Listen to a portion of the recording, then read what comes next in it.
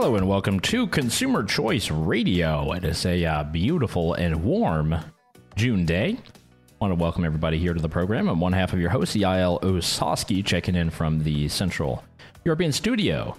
And my colleague David Clement is out for the week. So I've got some other treats in store for you guys. You're listening to Consumer Choice Radio. This is the place you go for all of the interviews, in-depth analysis, and all things consumer issues, particularly from those who want to have a bit more competition, who'd like to have a lot more choice. That's what we're here to provide, and go into a lot of the great debates and all things all week. And I've got a couple of things planned that might be of interest to you all. Our friend and colleague, Fred Roeder, will be on the program a bit later.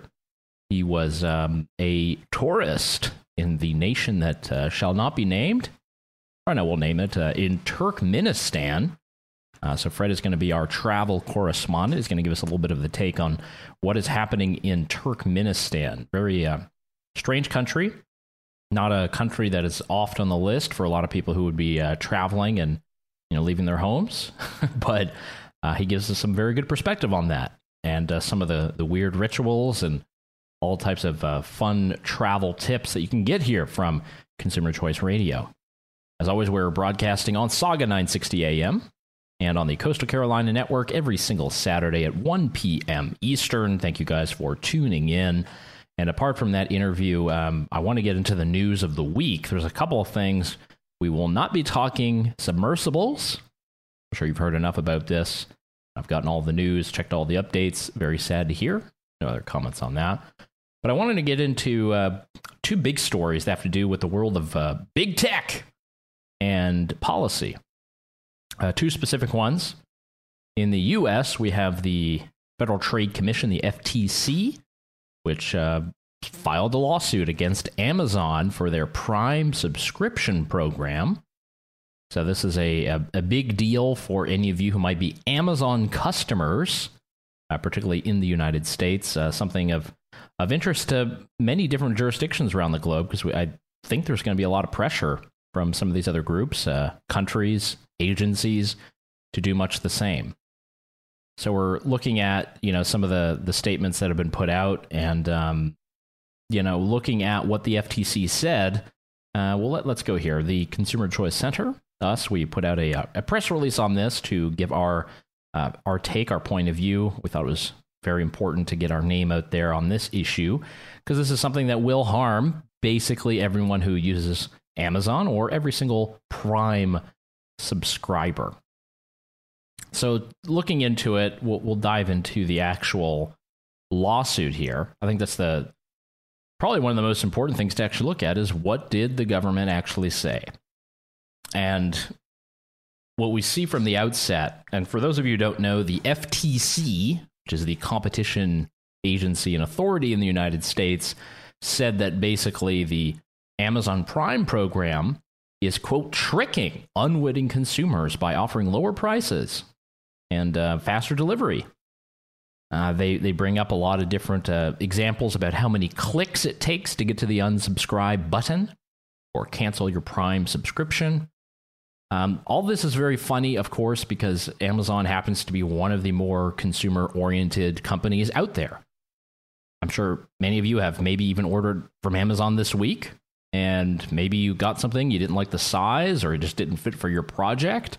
And what did you do? You went right to the site, returned it. You were able to drop it off at the local post office or drop it off with one of these special Amazon carriers, and you got your refund. Sometimes immediate, actually. It's pretty quick. So why this is important is because this is the antitrust movement that has become very popular in the U.S. and some of these other Anglosphere countries lately. And the idea is that Amazon is too big and too powerful.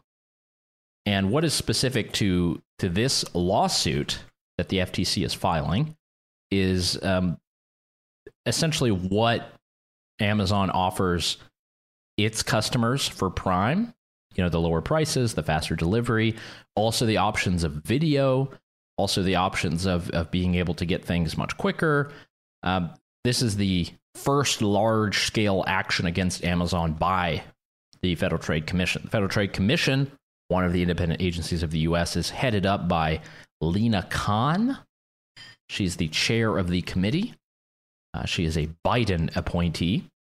And it's very well known that she is a staunch opponent of Amazon. She wrote an article in 2017 called Amazon's Antitrust Paradox, where she essentially laid out her case of how she would pursue the e-commerce giant. And we'll read from the complaint here from the FTC website. FTC takes action against Amazon for enrolling consumers in Amazon Prime without consent and sabotaging their attempts to cancel. The FTC charges that Amazon has knowingly, quote, duped millions of consumers into unknowingly enrolling in Amazon Prime. Specifically, Amazon used manipulative, coercive, or deceptive user interface designs known as dark patterns to trick consumers into enrolling in automatically renewing Prime subscriptions. That's not all. They do say in the next paragraph that, quote, Amazon also knowingly complicated the cancellation process for Prime subscribers who sought to end their membership. The primary purpose of the cancellation process was not to enable subscribers to cancel, but to stop them. Amazon leadership slowed or rejected changes that would have made it easier for users to cancel Prime. Okay. There's a lot to contend with here. So looking at the first one, that Amazon uses, quote, manipulative, coercive, or deceptive user interface designs to trick consumers into enrolling in Prime. So have you been a part of, have you been subject to these dark patterns? Are you a victim of these dark patterns? Those of you out there who have ordered affordable products on Amazon and because of your Prime subscription, either got next day delivery or a bit of a cheaper price. This is all about a certain angle of what the FTC believes the consumer to believe and what the consumers themselves actually believe. Now, do consumers sign up for Prime because they've been tricked? Or because it's a great service that allows you not just an ability to have cheaper products and they're the next day, but then you get a whole bundle. You get data storage, you get the video streaming, you get all these different things that are given to you. And apparently you've been tricked, says the FTC. On its face, this seems rather laughable. And I think what is more atrocious of all of this is that they're wasting the resources going after a company like that for Prime specifically. Now, have people's welfare, has your welfare improved because you've been a member of Prime or because you've gotten these products or services? I think most people would overwhelmingly say yes. And there was even a survey done recently. I believe it was the Harvard-Harris poll. And this looks at different institutions in the United States and asks people's opinions, particularly consumers, voters, and the like. And the number one organization or institution that is the most favored is the U.S. military. No surprise there. Everybody's a big fan of the military. But number two, Amazon. Amazon, followed by Google, followed by the police. It's an interesting one. Then Black Lives Matter, Facebook, the Centers for Disease Control, and then the FBI. Oh, that's kind of weird. But overall, the Amazon had the most favorable rankings out of all of them. So on net, 78% of consumers who are polled in this particular Harvard-Harris poll are favorable to Amazon. Only 13% unfavorable. And it seems that 13%, they all seem to reside within the Federal Trade Commission of the United States. Oh, yes. This is where the evolution of antitrust policy is going in 2023. We've already talked at length about the various lawsuits that the FTC has filed, or they've tried to stop mergers or acquisitions related to Meta, Instagram, and VR, and WhatsApp, Facebook, all the rest. But now this is Amazon that's in the crosshairs. So this entire complaint, we don't have to go through too much of the nitty gritty, but this is something that will impact you as a consumer if this does go through and if there is some kind of penalty. Because if Amazon is not able to offer Prime, what does that say about every other large chain branch store that does offer some kind of rewards program for a subscription. Any of you shop at Costco?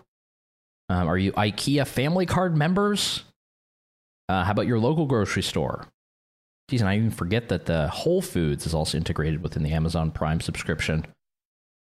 This impacts a lot of stuff, and the Federal Trade Commission is a competition agency. They're there to protect consumers, so-called. They should probably be doing a lot more of that and a lot less of trying to get rid of Prime, because Prime has given us untold benefits. Prime has given many different products and services that we're able to get much cheaper, quicker to our door. You know, some municipalities, you guys are very lucky. You can get things often on the same day within 2 hours. I don't live in one of these places, but some of you do. Yeah, have you been harmed by that? Are the dark patterns that are tricky to this? And I think I can understand a bit what they're trying to do here. The dark patterns narrative that they put into this lawsuit, they're essentially trying to create a case for future lawsuits, likely targeted at Amazon, but perhaps any of the other U.S. tech firms. If they can say, oh, well, they do things to keep people subscribed or make it so that people want to subscribe, you know, it's a dark pattern, nudging, as it were. They're nudging you on the website to sign up for this subscription. And what do we get in exchange for it? Plenty of benefits. Now, all this is very interesting, obviously, because we have a global tech war. Whether it's artificial intelligence or the rise of China or many of the different products and services offered by companies tied to the CCP, things like TikTok, the U.S. agencies are going after Amazon and going after Meta and going after many of the other tech companies. We already talked about Microsoft. They had an attempted acquisition of Activision, that's in the video game world, and that has been halted by FTC. So we're kind of living in this strange moment where we have a global fight for technology supremacy. U.S. firms are trying to stay on top, and our own domestic institutions are cutting them off at the knees.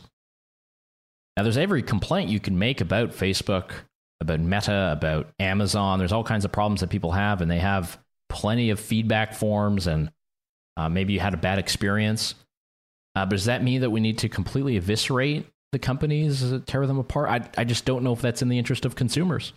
You have the freedom. If you don't want to use Amazon, you don't have to. There are plenty of other services and sites. You can also buy in the store. You don't have to go online, type in Amazon.com. You don't have to get a Prime subscription even. And that they put so much emphasis on the number of clicks. I think that was Patrick Hedger over there at the I believe he is at the Taxpayers Protection Alliance in the U.S., had a good tweet thread on this. It takes 6 clicks to unsubscribe from Amazon Prime, whereas if you were to read any of the newspapers and have a subscription there where you're reading the story about Amazon's FTC lawsuit, New York Times, Wall Street Journal, if you attempt to unsubscribe, you do not have an option to cancel online. You have to phone in. You got to call them on the old cell phone. Very different than the Amazon process. But lest, these are the people who are in charge of our competition agency in the United States, Lena Khan, the FTC, the Democratic majority there. So a lot more. We have a press release we put up on consumerchoicecenter.org if you are interested in that. And we'll continue talking about this story. I'll probably try to get an article up next week about it, because I think it is interesting and it could have repercussions. Does this mean that any online retailer cannot have discounted subscriptions, whereas when you're a member of the club, you get something a bit cheaper? I mean, we have this with every other facet of life, every other chain, big box store out there. I mean, would Sam's Club exist? Would Costco exist? There's all kinds of examples here, but of course, if you're a big bad Amazon, you are in the crosshairs. So there's many more things that we'll try to get uncovered on that. Maybe do an interview or two on that. The weeks to come, we'll see. We're going to go to break now, and once we're back, we're going to talk to our colleague Fred Roeder, who's going to talk to us all about Turkmenistan. You guys stay tuned to Consumer Choice Radio. We'll be right back after this.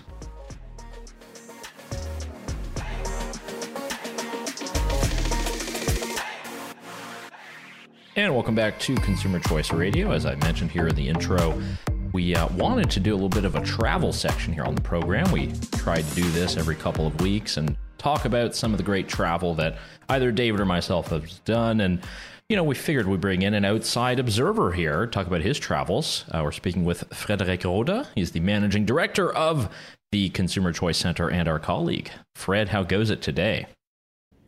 It goes well, to quote our colleague David. Thanks for having me on the show, Yael. Perfect. And wanted to bring you on. You're someone who is very familiar with global travel, and you've been able to live through many different experiences. And you had one recently that I wanted to talk about. This is not a place that is oft on too many people's lists. And in fact, they probably don't know much about it.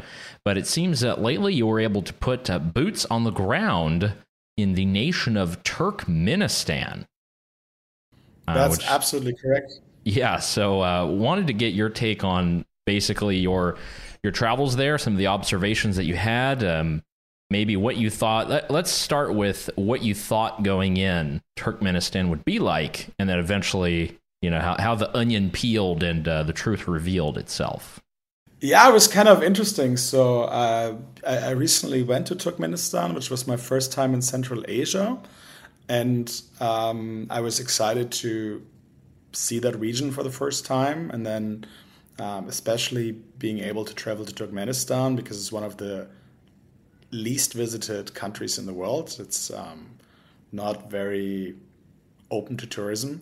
And I read quite a bit about it before, that they're really into horses and dogs and do pretty much their own thing over there. So I was curious to go and spend a long weekend over there. Okay, so we hear about horses and dogs. So what is this about horses? I've heard some of our colleagues jabber back and forth about this. Is there some kind of horse legacy in the nation of Turkmenistan? And just for the listeners, Turkmenistan is one of the, I don't know how you'd actually describe it, but I guess one of the republics that was the fallout from the breakup of the USSR, north of Iran. And just, right there, you got Afghanistan on the border, just a hodgepodge of great peaceful nations, right? Yeah, I think it's Iran, Afghanistan, and Uzbekistan, which are kind of hang out in their neighborhood. So it's an interesting collection of countries. And Ashgabat, the capital, is actually only like 20 miles from the Iranian border. So we're like more or less able to look at Iran. I mean, there's some mountains in between, so we saw the mountains. But they do have a specific horse breed, the so-called Akalteke, and I'm pretty sure I mispronounced that. And they're very proud of that. I think they have also some very specific laws around that horse breed, so you're not allowed to change the name of an Akalteke. If you buy one, it has to keep the same name its entire life. So they really adore their horses, and then they also have a specific dog breed there. To be honest, don't remember the name of the dog breed. They look a bit like a German Shepherd mixed with a Bernardiner.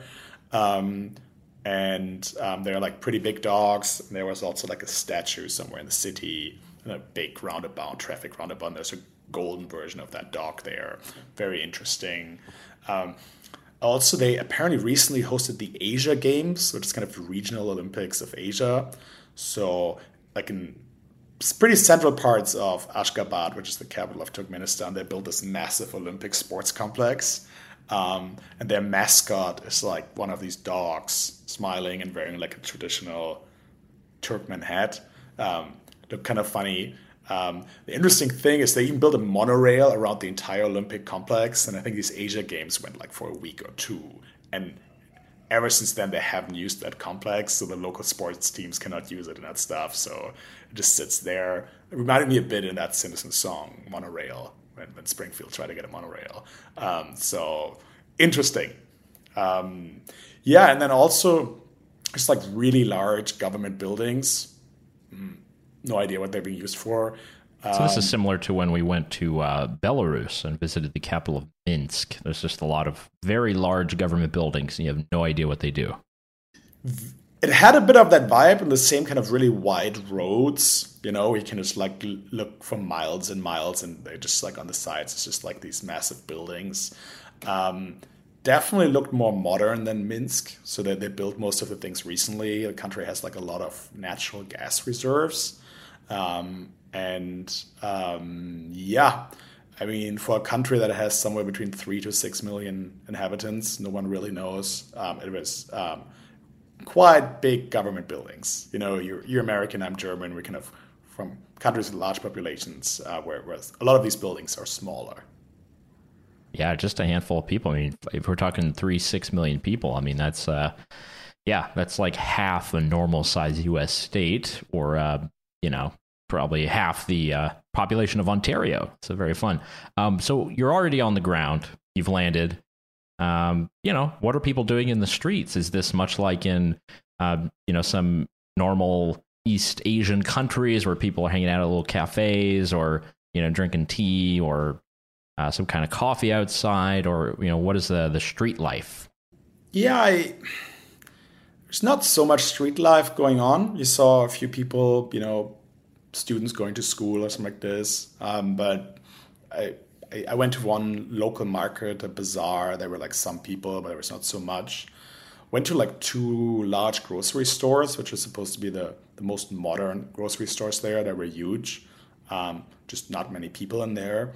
And then it really stuck into my eye was like you're at this modern grocery store, you check out. I bought some like local products, and the one thing that's missing at every cash register is a credit card terminal. They just don't have that. There are also no ATMs in the country, so you basically need to bring in cash, and it's not so easy to change it. I found a copy shop that copied my US dollars and gave me local manat. Also interesting is the official exchange rate is like $1 buys you 3 manat. But then if you go into one of these copy shops, you actually get 20 manat for $1. So there's like a 7 times discrepancy between the official exchange rate and what you actually get. Which of course makes it really this is hard. a common thing in a lot of developing countries where you don't have that infrastructure. I remember that in Myanmar, you had to show up with your US dollars and had to find a money changer in the streets. Yeah, or like Argentina 10 years ago, also where you just get a totally different exchange rate. So even if they would accept credit cards, probably I wouldn't want to use them because you just overpay by 7 times for everything. And I think in some official rankings, Ashgabat is listed as the most expensive city in the world because these rankings apply the official exchange rate, which no one pays, right? And suddenly, I paid like 50 cents for like a pint of beer. But obviously, the price is totally different if you pay official exchange rate. You're already like at $3.50, which is still not terrible, but it's definitely more expensive. So yeah, just really weird to be in a country where you basically don't have like ATMs or credit cards, and then internet is very limited. So even VPNs don't work. So I had a pretty good digital detox because I think you can only access a handful of government websites. And that's so it's like blocked at the national level in some way. Yeah, and they basically, it's like always a game of cat and mice, I would assume, with the VPNs. But if you fire up your normal VPN, it doesn't get you anywhere because that's also blocked. They're pretty good at that. Definitely. Well, should have loaded up your computer with Tor, and then we would have had you surfing the web in no time. Okay. And then there were a couple of other like really interesting things. Yeah, there's only one TV channel and one radio station in the entire country. So media and internet are not a big thing. It's more like horses and dogs. And then there are just like a couple of really unique laws. For instance, most countries have like indoor smoking bans. Turkmenistan has an outdoor smoking ban. Okay. And I was really curious to see how that is enforced or how it works. And it was really warm and nice weather, so we're usually sitting outside in restaurants and cafes, and whenever you sit down, the first thing the waiter does is actually bring you an ashtray, even without asking for it. So there's definitely outdoor smoking. So someone there told me about every question I asked if something's legal or not. The answer is always, it's not legal and it's legal. And that's kind of interesting way how it works. I saw a lot of like traffic police pulling over a lot of drivers, and it's kind of clear that this is just like some additional monetization of people. A little shake me down economy. I see. Yep, trickle down, shake it down. And actually, when I went back to the airport flying out, there was like a roadblock from the police. They just didn't let anyone to the airport, and it's clear that people have to get their flight. I think there's only like 2 flights a day or something like this, so they're not so many. So they know when people go to the airport. And our taxi driver was prepared, so he had like a bag of a couple of beers, which he immediately handed over, and then that roadblock opened and closed behind us for the next ones to kind of pay for their service. Wow. Well, I know that the lane would be open for a Mr. Sadar Berdimuhamedow, the third and current president of Turkmenistan. I guess politics is something that's a bit prickly over there. You already mentioned kind of the legal system, but did you see any apparatus of the government apart from buildings and a couple of police officers? Were there any posters, any kind of like North Korea-esque stuff, or not so much? I was actually expecting that. I was expecting much more, seeing like lots of pictures of their presidents and these things. And I only saw in one smaller shop there was a picture of the president, but that was the only thing I saw. And there were like no big murals on buildings or something like this. So I would have assumed in such a presidential republic, or however you want to call it there, they would have like a stronger emphasis on the leadership, like with murals and pictures and these things. But that was actually not really the case, which surprised me. Yeah. Okay, interesting. And, for normal parlance, I assume it's something like the Turkmen language, but could someone get by with Russian there? Is there a lot of Russian spoken from what you would be able to hear? Yeah, they still inherited that from back in the days of the Soviet Union. So I speak like 2 phrases of Russian as like this, and was able to, order my coffee with that. English just doesn't exist. Like no one speaks English, which is also interesting in 2023.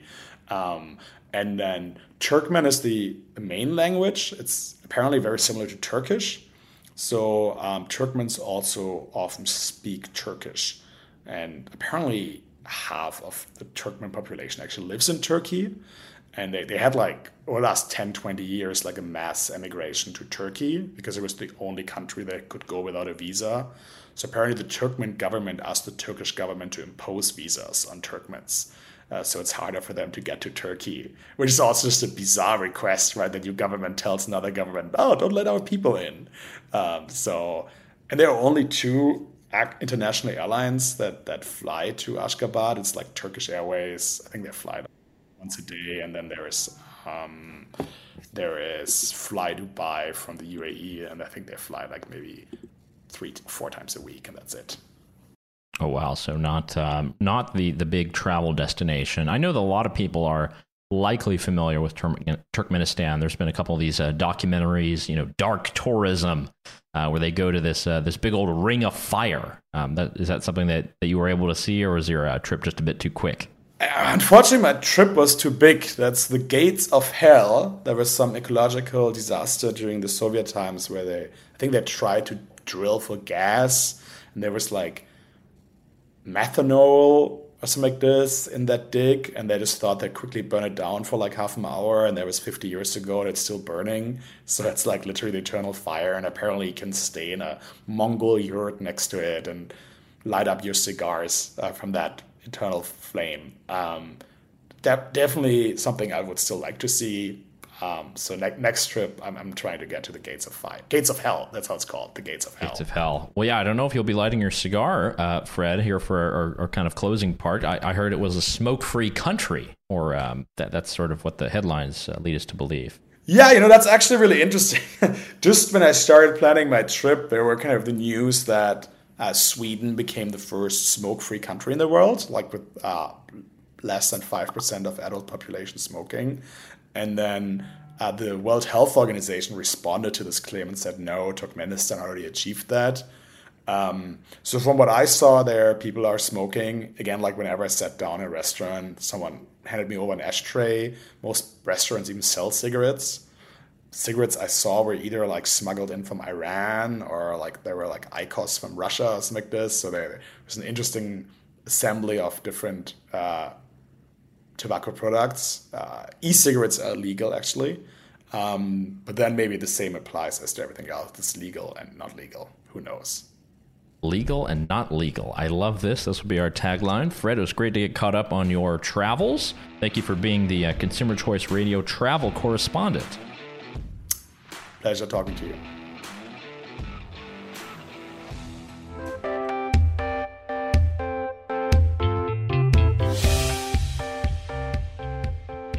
And welcome back to Consumer Choice Radio. Yael Osowski broadcasting here. I heard a great segment there before with our colleague Fred Roeder, Managing Director of the Consumer Choice Center, about his nice little touristic jaunt, his séjour out to Turkmenistan. A lot of interesting things there.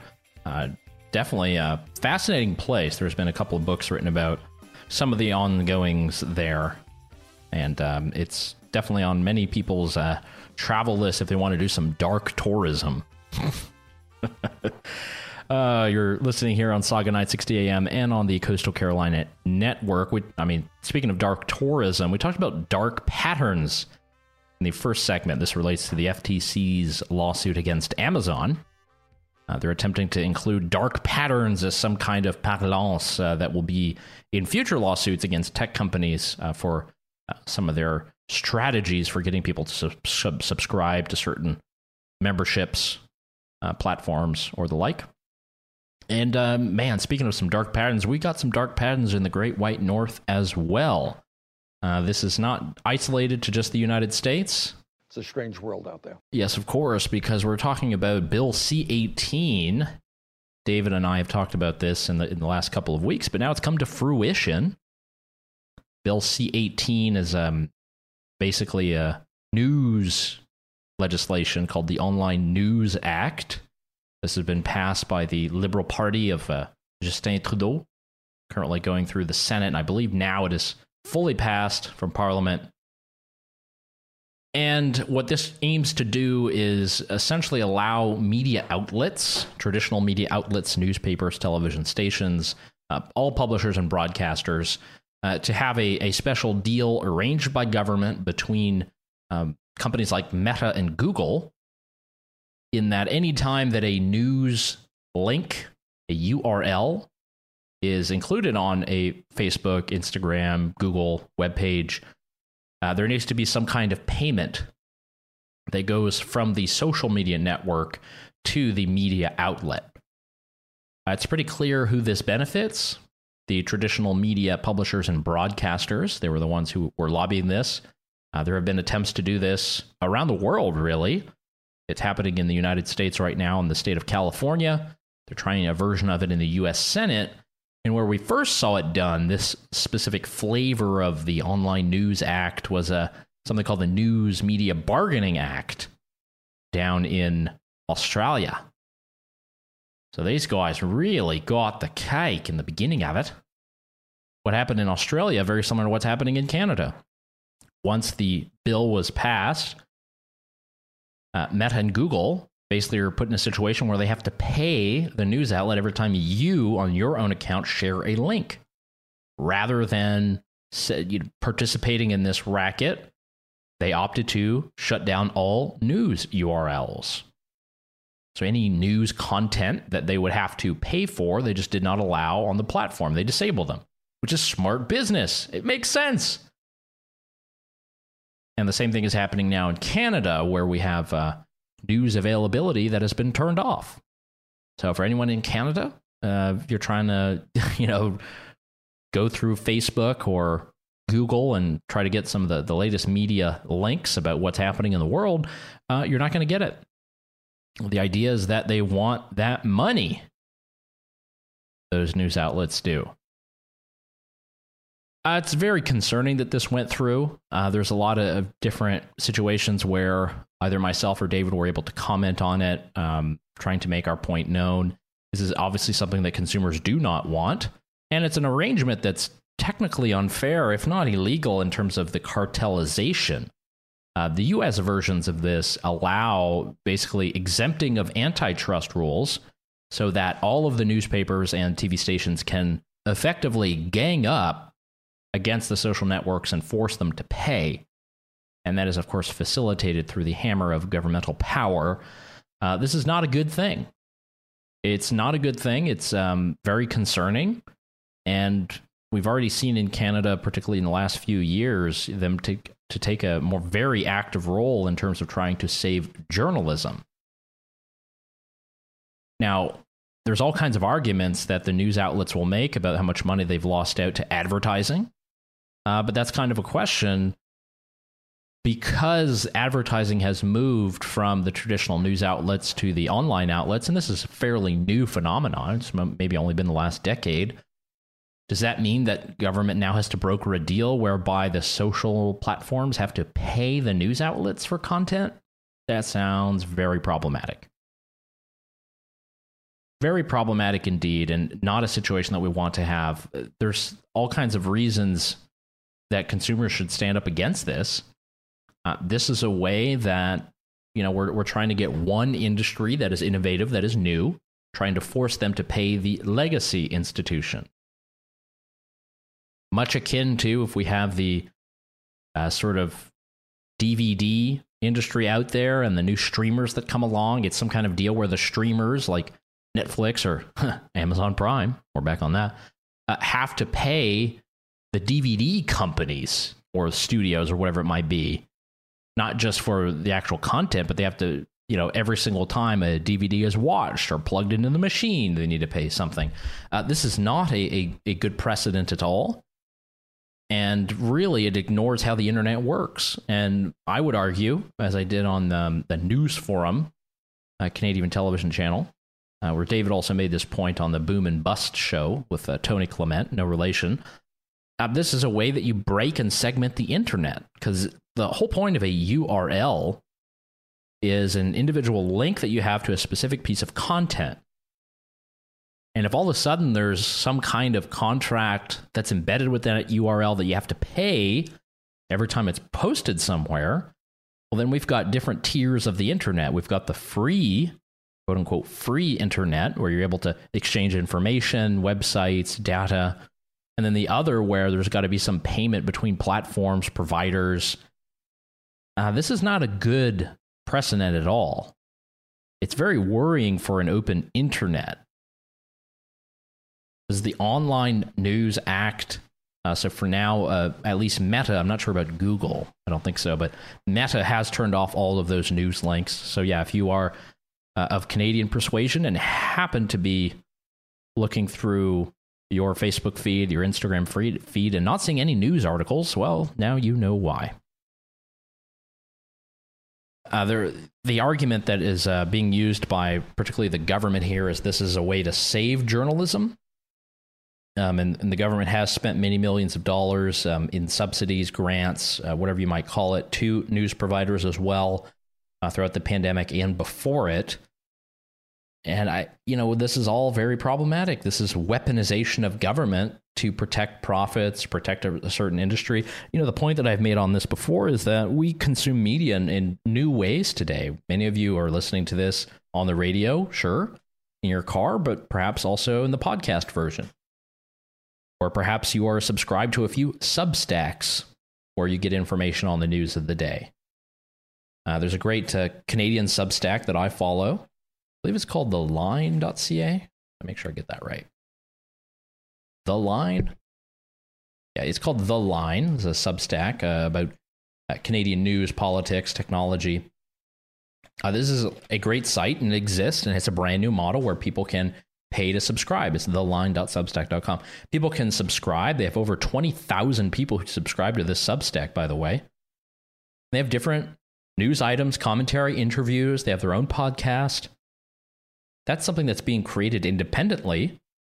And if I share a link to that Substack on my Facebook timeline, my Instagram, or on Google, there's no payment that has to flow between, the social media platform where I put the link and the actual news outlet, of course not. That would be considered unfair.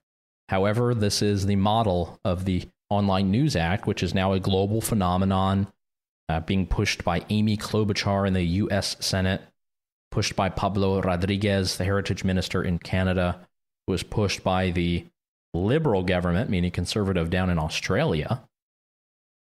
So this is a way that the news publishers are able to perhaps, go to the bank. The problem with the media organizations is they have not been able to innovate, and some have, by the way. Something like the New York Times or even the Canadian Globe and Mail, they have made a killing on digital subscriptions that cater to a particular audience, have many people who subscribe. Does it take 6 clicks to cancel? Or is it a phone call? That's another question.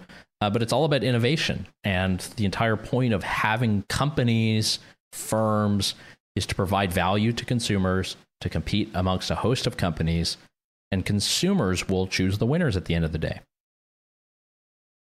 The government itself should not have a point of view on the advertising model of media companies, because there are many media companies that don't do advertising. There are entire nonprofits that only deal with donations, or there are news organizations that sell other products, or there are just plain old subscriptions like on Substack or Patreon, Twitch. Even if you have a Twitch account, another Amazon property, it's another way for people to get their information, be able to, if they see value in it, send it along.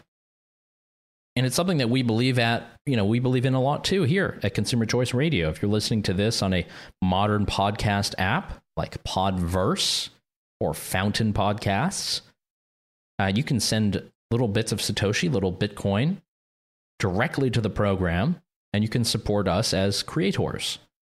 That is a direct relationship. It has nothing to do with advertising, has nothing to do with the legacy model of some of the news outlets. It's something new. It uses the internet, uses the Bitcoin network. It doesn't even have to be that. Some of these other products, you see it with, I believe it's locals.com. There's Rumble. Even on YouTube, you can subscribe to various YouTube creators. There's an entirely new industry that's here that really is allowing a lot of this to happen. And of course, the large gorilla in the room is TikTok, which is increasingly coming up with most of the digital advertising share. And there's not really an answer there because, again, these are rules that apply to companies that are based there or legally regulated by those countries, whether it be US or Canada. I don't think TikTok is going to be paying any fees for news links, articles, clips that are shared on their platform. So it's another circumstance where liberal democracies in this global age of robust competition for online, for technology, we are cutting off our own domestic firms, even firms across the border in the Canadian example. And what does that really do but elevate some of the competitors that are under the thumb of the Chinese Communist Party or other entities? It's all very troubling. The Online News Act is right now this new edition in Canada. We'll see the impact. Hopefully Meta stays strong on this. Hopefully Google also stays strong on this. This is not what voters have in mind when they elect their governments. There's been a lot of very bad legislation that's come out of the Canadian federal Liberals lately, not just C-18, as I mentioned, also C-11 about Canadian content on streaming platforms. So if you're using something like Netflix, a certain percentage has to be in Canadian content. We know these Canadian content rules fairly well. If you listen to the radio, certain songs have to be in French or from a Canadian artist. There's all kinds of these rules that we really do not need the government to intervene in. For consumers, for listeners of programs, tell them what kind of content that they should be listening to. There's a reason that we like things like Spotify. There's a reason we like things like Prime Video or Netflix, because we get to choose. We have the ability to choose between the different platforms, different content, whatever flavor that we're looking for is available for us. And that's why we're very bullish on podcasts, on internet technology, on streaming. on this radio station on Saga, it's also very innovative as well. We're able to present this stuff. There's an online presence where you can engage and interact with the hosts. And if you want to send comment, you're able to do it. I think that's a great and wonderful thing. And you guys can always send comments wherever they're on Twitter, Consumer C Radio. Also go to our website, consumerchoiceradio.com. You can give us any other comments or feedback that you might have. But what a doozy of a program today. There's a lot of different topics covered, a lot of unintended consequences of bad regulation. And we're trying to do that for you, the consumer. So we'll be back with more next week. I think David will be back from his vacay, and we'll get into the issues of the day. Until then, have a great weekend. That's it from Consumer Choice Radio. Until next time.